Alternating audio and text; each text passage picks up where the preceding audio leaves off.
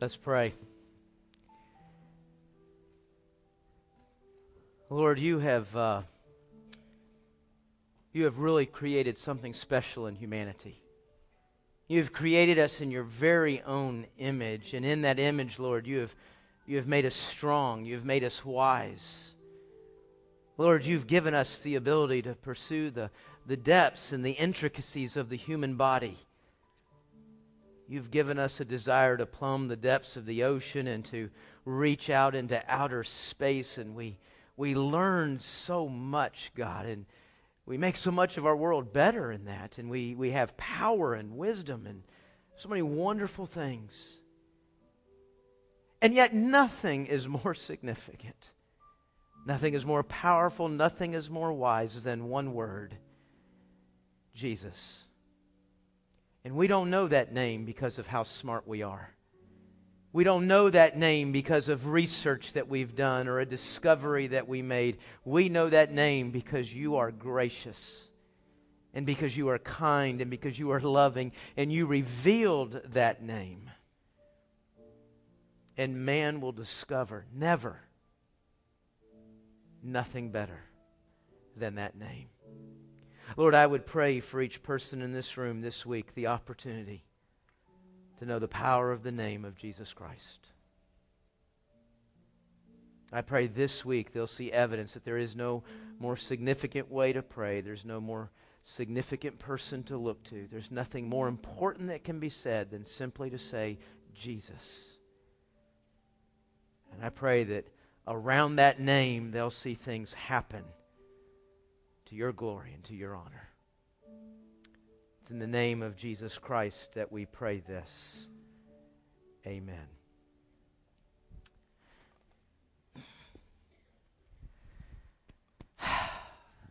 You are so special to me. I don't even know quite how to express how much I appreciate you. You fill me up every day. You give me energy and strength. You take care of me in so many ways. You know, I've got a couple of things to do today, but they're all for you.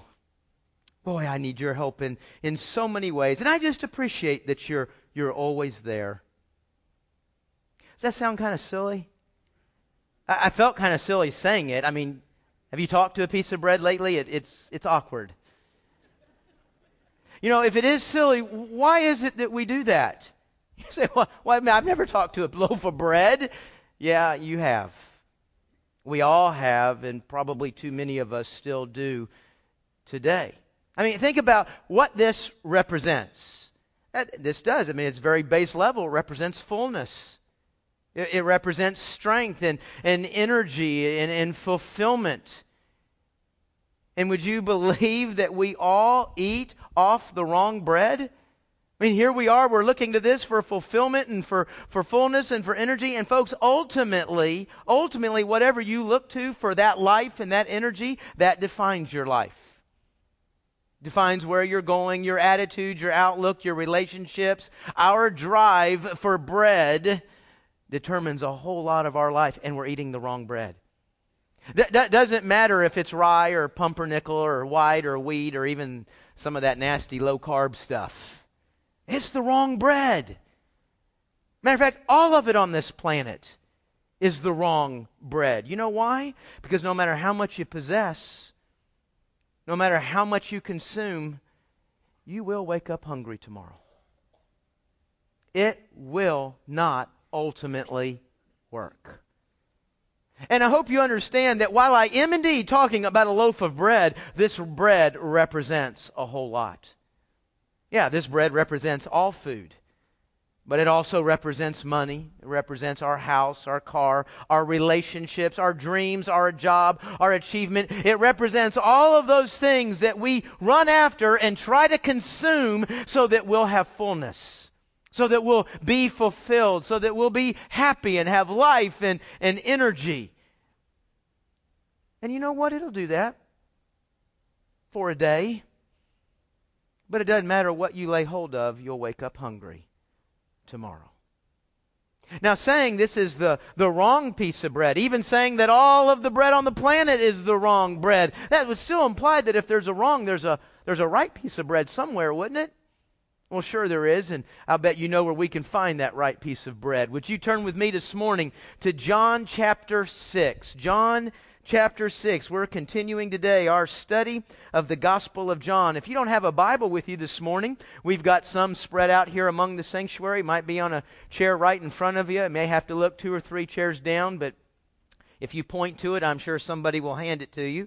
John chapter 6. We've been working through this now for about 2 months. So far, we have studied 7 signs. 7 signs that Jesus performed in His ministry and that John recorded in his story and his telling of the life of Christ.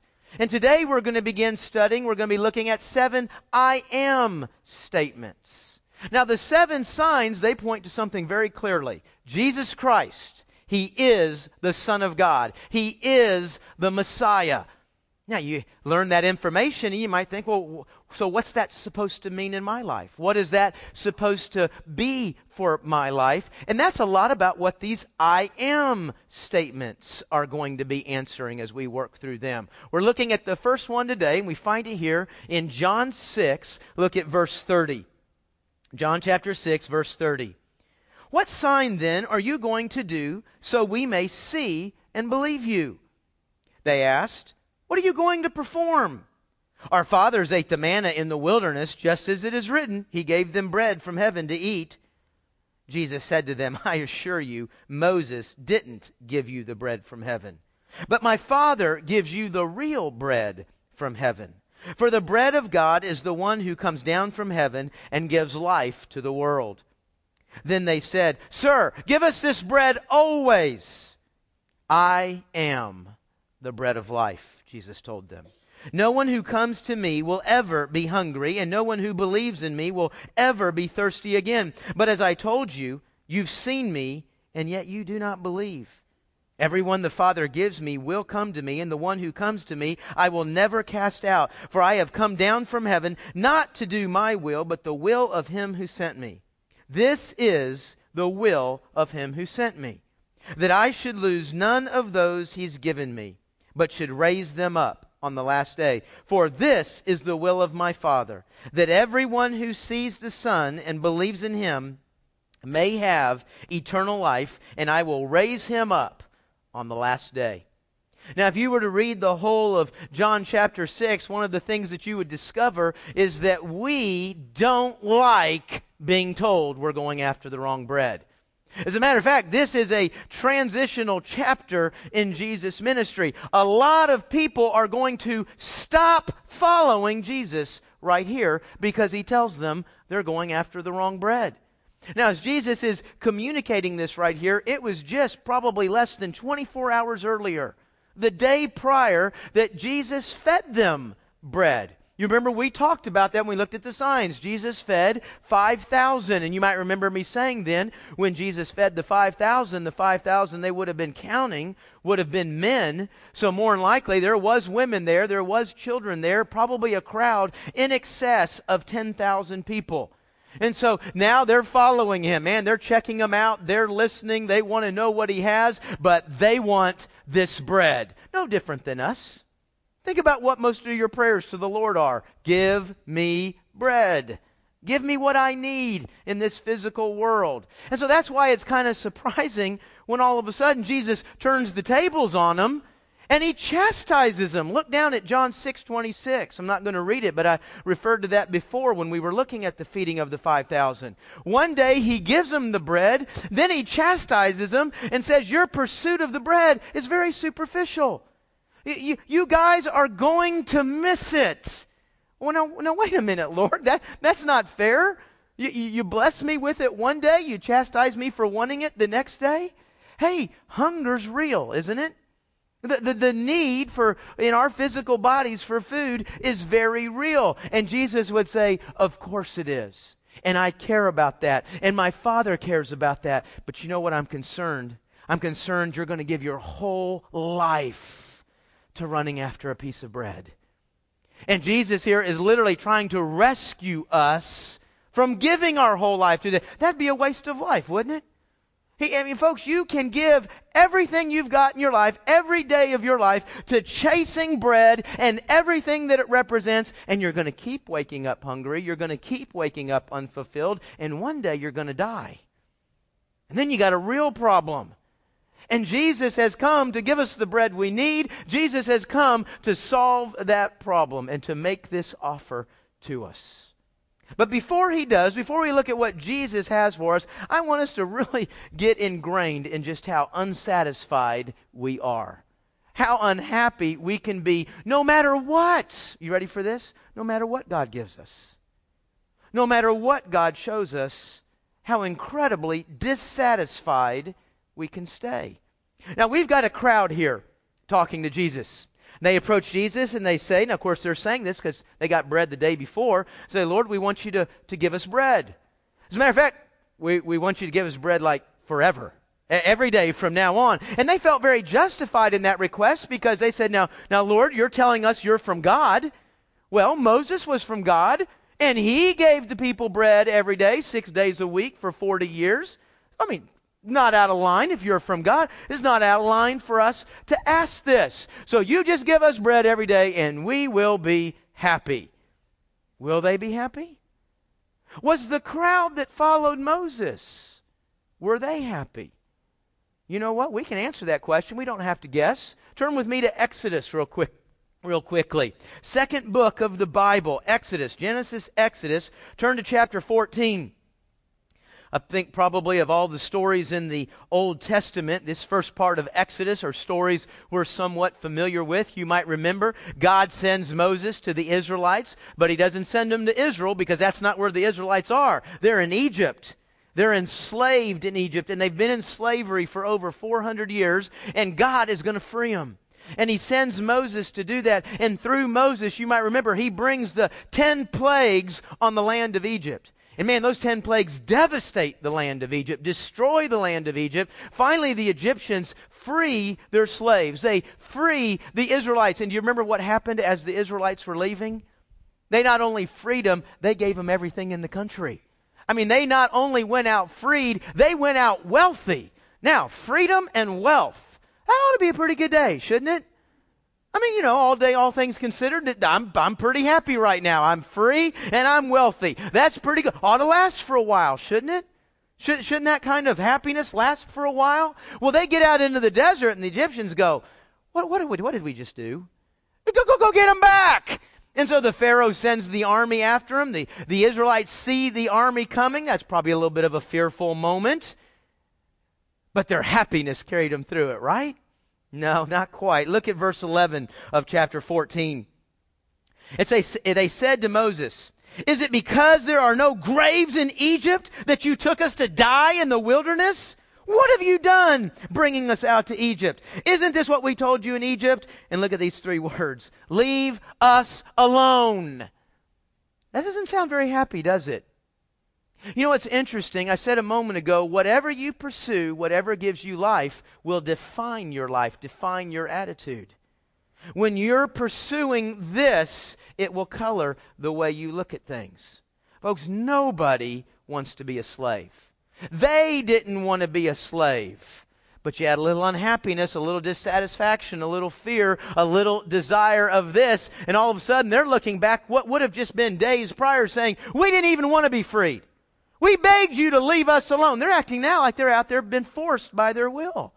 Well, God says, tell you what, Moses, let's do this. You raise that stick of yours up over the Red Sea here. We're going to part it. You take the people through it. Once you're on the other side, I'm going to send the Egyptian army in there. We'll close the waters down. Problem solved. And that's exactly what happened. Wouldn't that have been awesome to be there? I mean, who thinks I could believe better in God if I'd have saw the Red Sea parted? I mean, isn't that kind of how we naturally think? God, I could believe in you so much more. I could trust in you so much more. If you would do, why don't you do those Bible miracles anymore? Why can't I? I mean, folks, I tell you what, if I was picking 3 miracles out of the Bible, this would probably be one I'd want to see. That'd help my faith. So now they've been freed, they've been made wealthy, they've seen the power of God over and over and over, including the parting of the Red Sea. Their enemies have been eradicated. Now I'm satisfied. Now I can be happy and fulfilled. Life is good. Well, not quite. Look at chapter 15, verse 22. Chapter 15, verse 22, Then Moses led Israel on from the Red Sea, and they went out to the wilderness of Shur. They journeyed for 3 days. Only 3 days since they saw the parting of the Red Sea. Only 3 days since they've been freed from slavery. I mean, we're still in the high time. We're still in the party time. Life is good, right? No, they couldn't find any water. Look at verse 24. The people, what? Grumbled. Now, folks, I've seen people grumble, haven't you? I've grumbled. We don't grumble when we're happy, do we? We don't grumble when we're full and satisfied. No, we grumble when all of those things are the opposite. When I'm unhappy, when I'm dissatisfied, when I'm discontent. Man, look at all that they're getting, all that God is giving. We can't make these people happy yet. So God provides water. Okay, well, I mean, I'm thirsty. Thirst is real. Now I'm happy. I'm freed. I'm wealthy. I've seen the power of God. I've seen miracles. My thirst has been taken care of. I've got everything I could ever want. Now I'm happy, right? Not quite. Look at chapter 16, verse 2. The entire Israelite community, every single one of them. Folks, there are millions of people out there. You'd think out of a couple million people, somebody ought to be happy. Now, it says right here, the entire Israelite community grumbled against Moses and Aaron in the wilderness. The Israelites said to them, if only we had died by the Lord's hand in the land of Egypt when we sat by, man, look how this is coloring their memory. When we sat by pots of meat and ate all the, what? All the bread we wanted. I've never heard somebody describe slavery so good.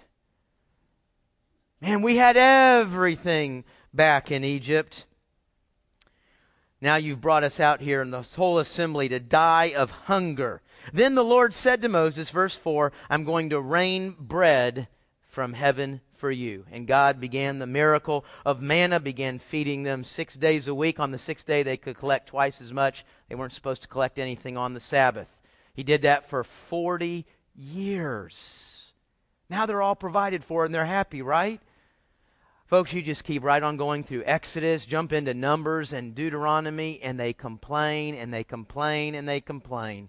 God reveals, God provides. Satisfied for a moment, start the complaining right again. Well, folks, we're a very difficult group of people to make happy. I mean, this is a crowd.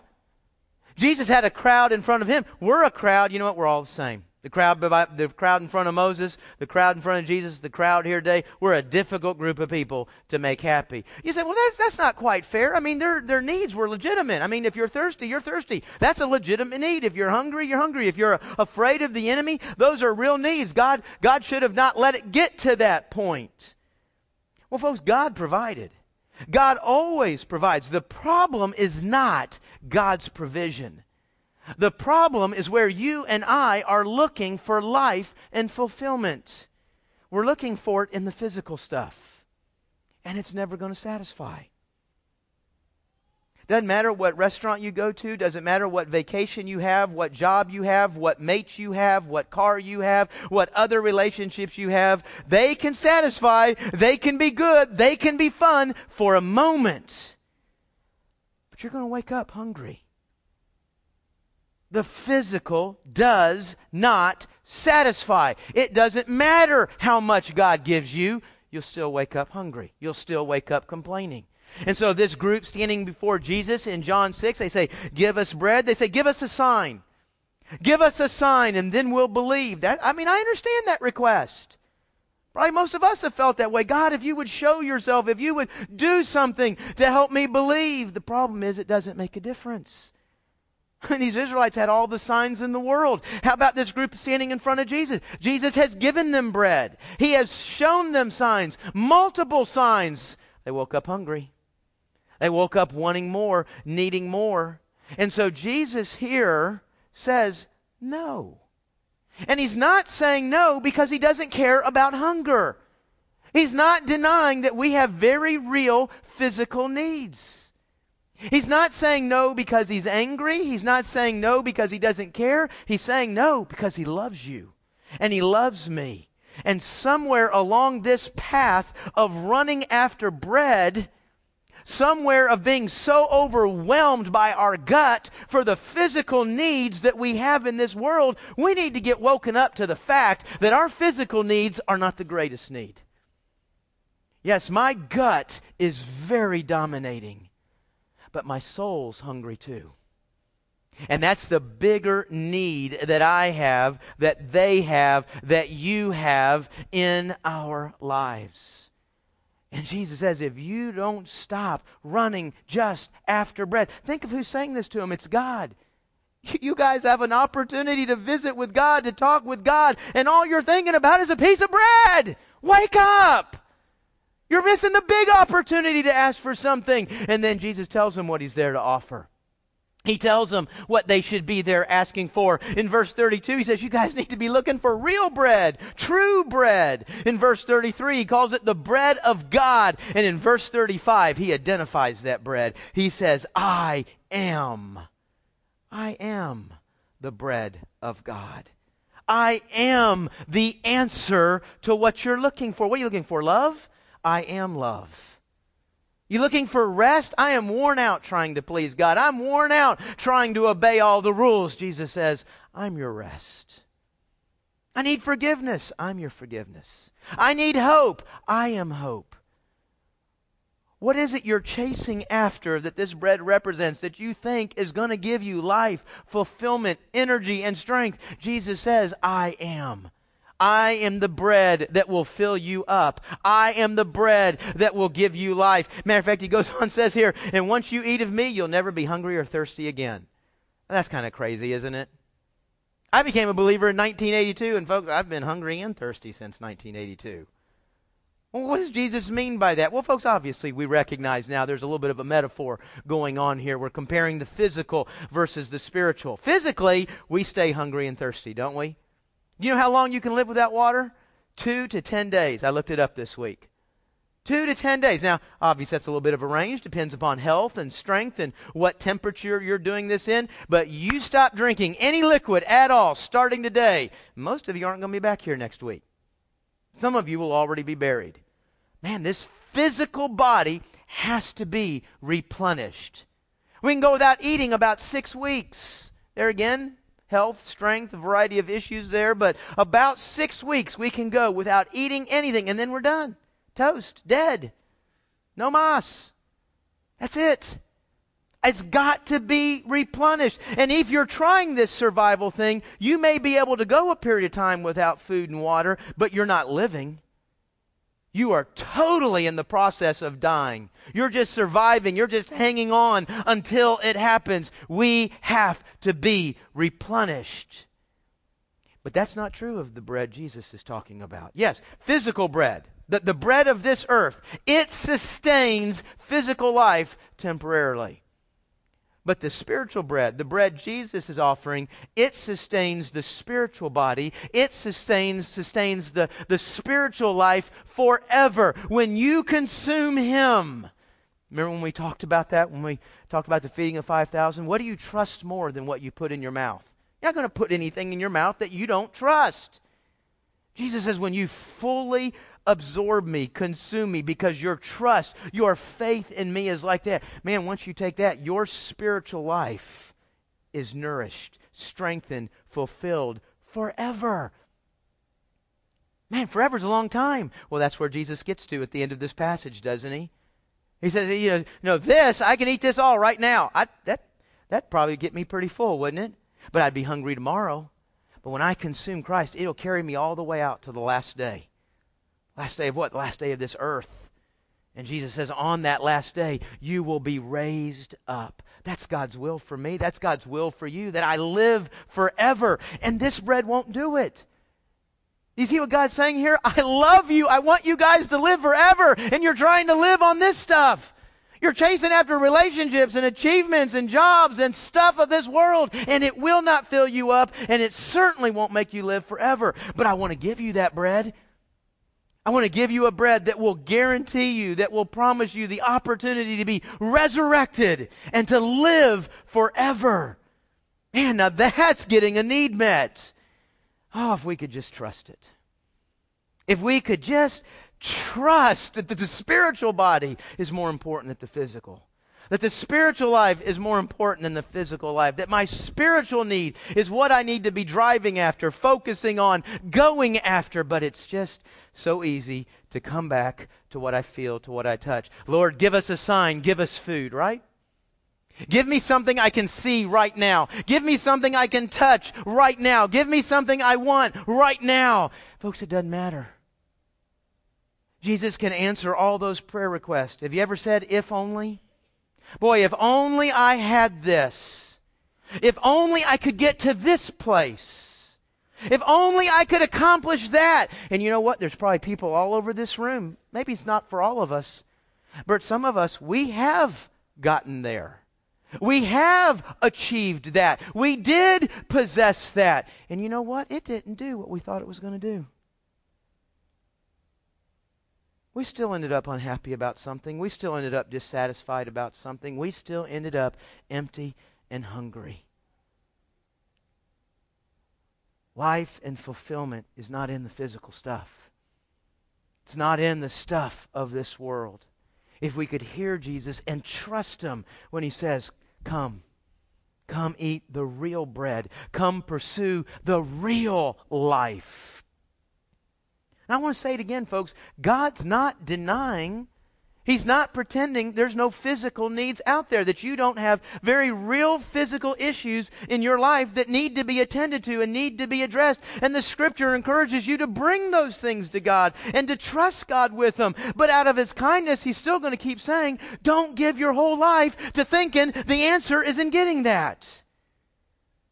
There's a great passage that balances this physical and spiritual for us. There's a great balance, a great perspective, a great priority that Jesus explains. Look with me at Matthew chapter 6.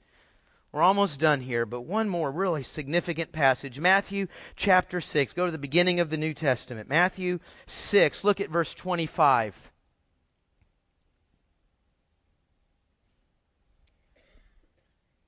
Matthew chapter 6, verse 25. This is why I tell you, don't worry about your life, what you will eat or what you will drink, or about your body or what you will wear. Isn't life more than food and the body more than clothing? That's what Jesus is saying, what we've been saying this morning. Life is about more than the physical stuff. He's not saying the physical stuff isn't necessary. He's saying the physical stuff, though, is not to define our life. It's not to direct our life. Man, life is more than what we put on our body and what we put in it.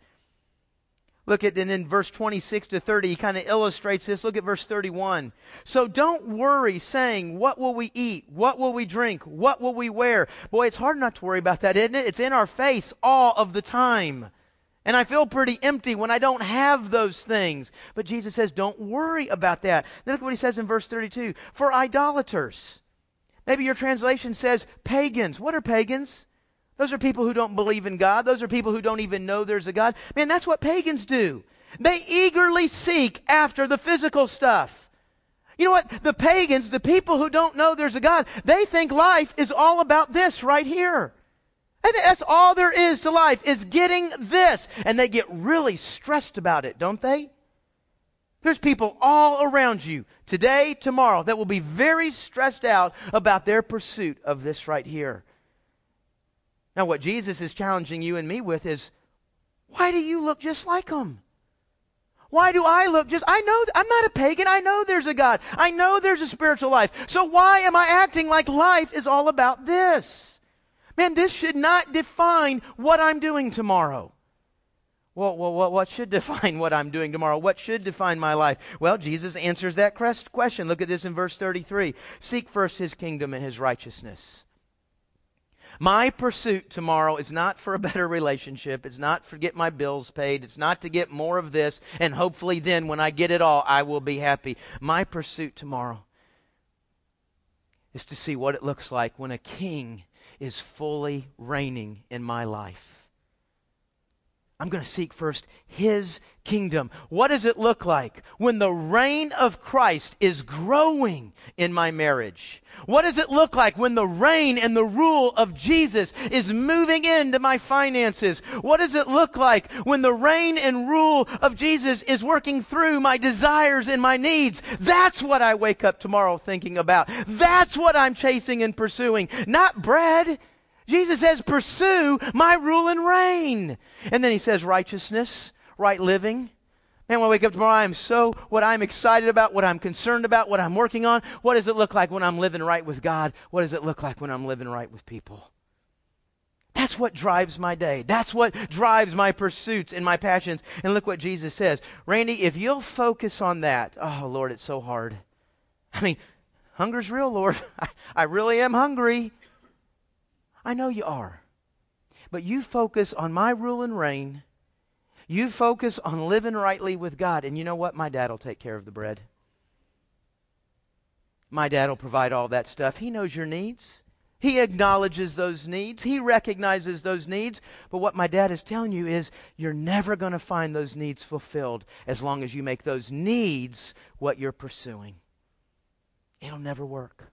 And you won't find a person on this planet. There's not a person in your life that has been fulfilled by physical stuff. You're looking at somebody who's happy for a moment. They'll be unhappy soon. Always. They always are. Our own life is evidence of that, isn't it? Jesus says, come to me. That's my Father's will for you. That's my Father's desire for you. Isn't it good that God lets us know that?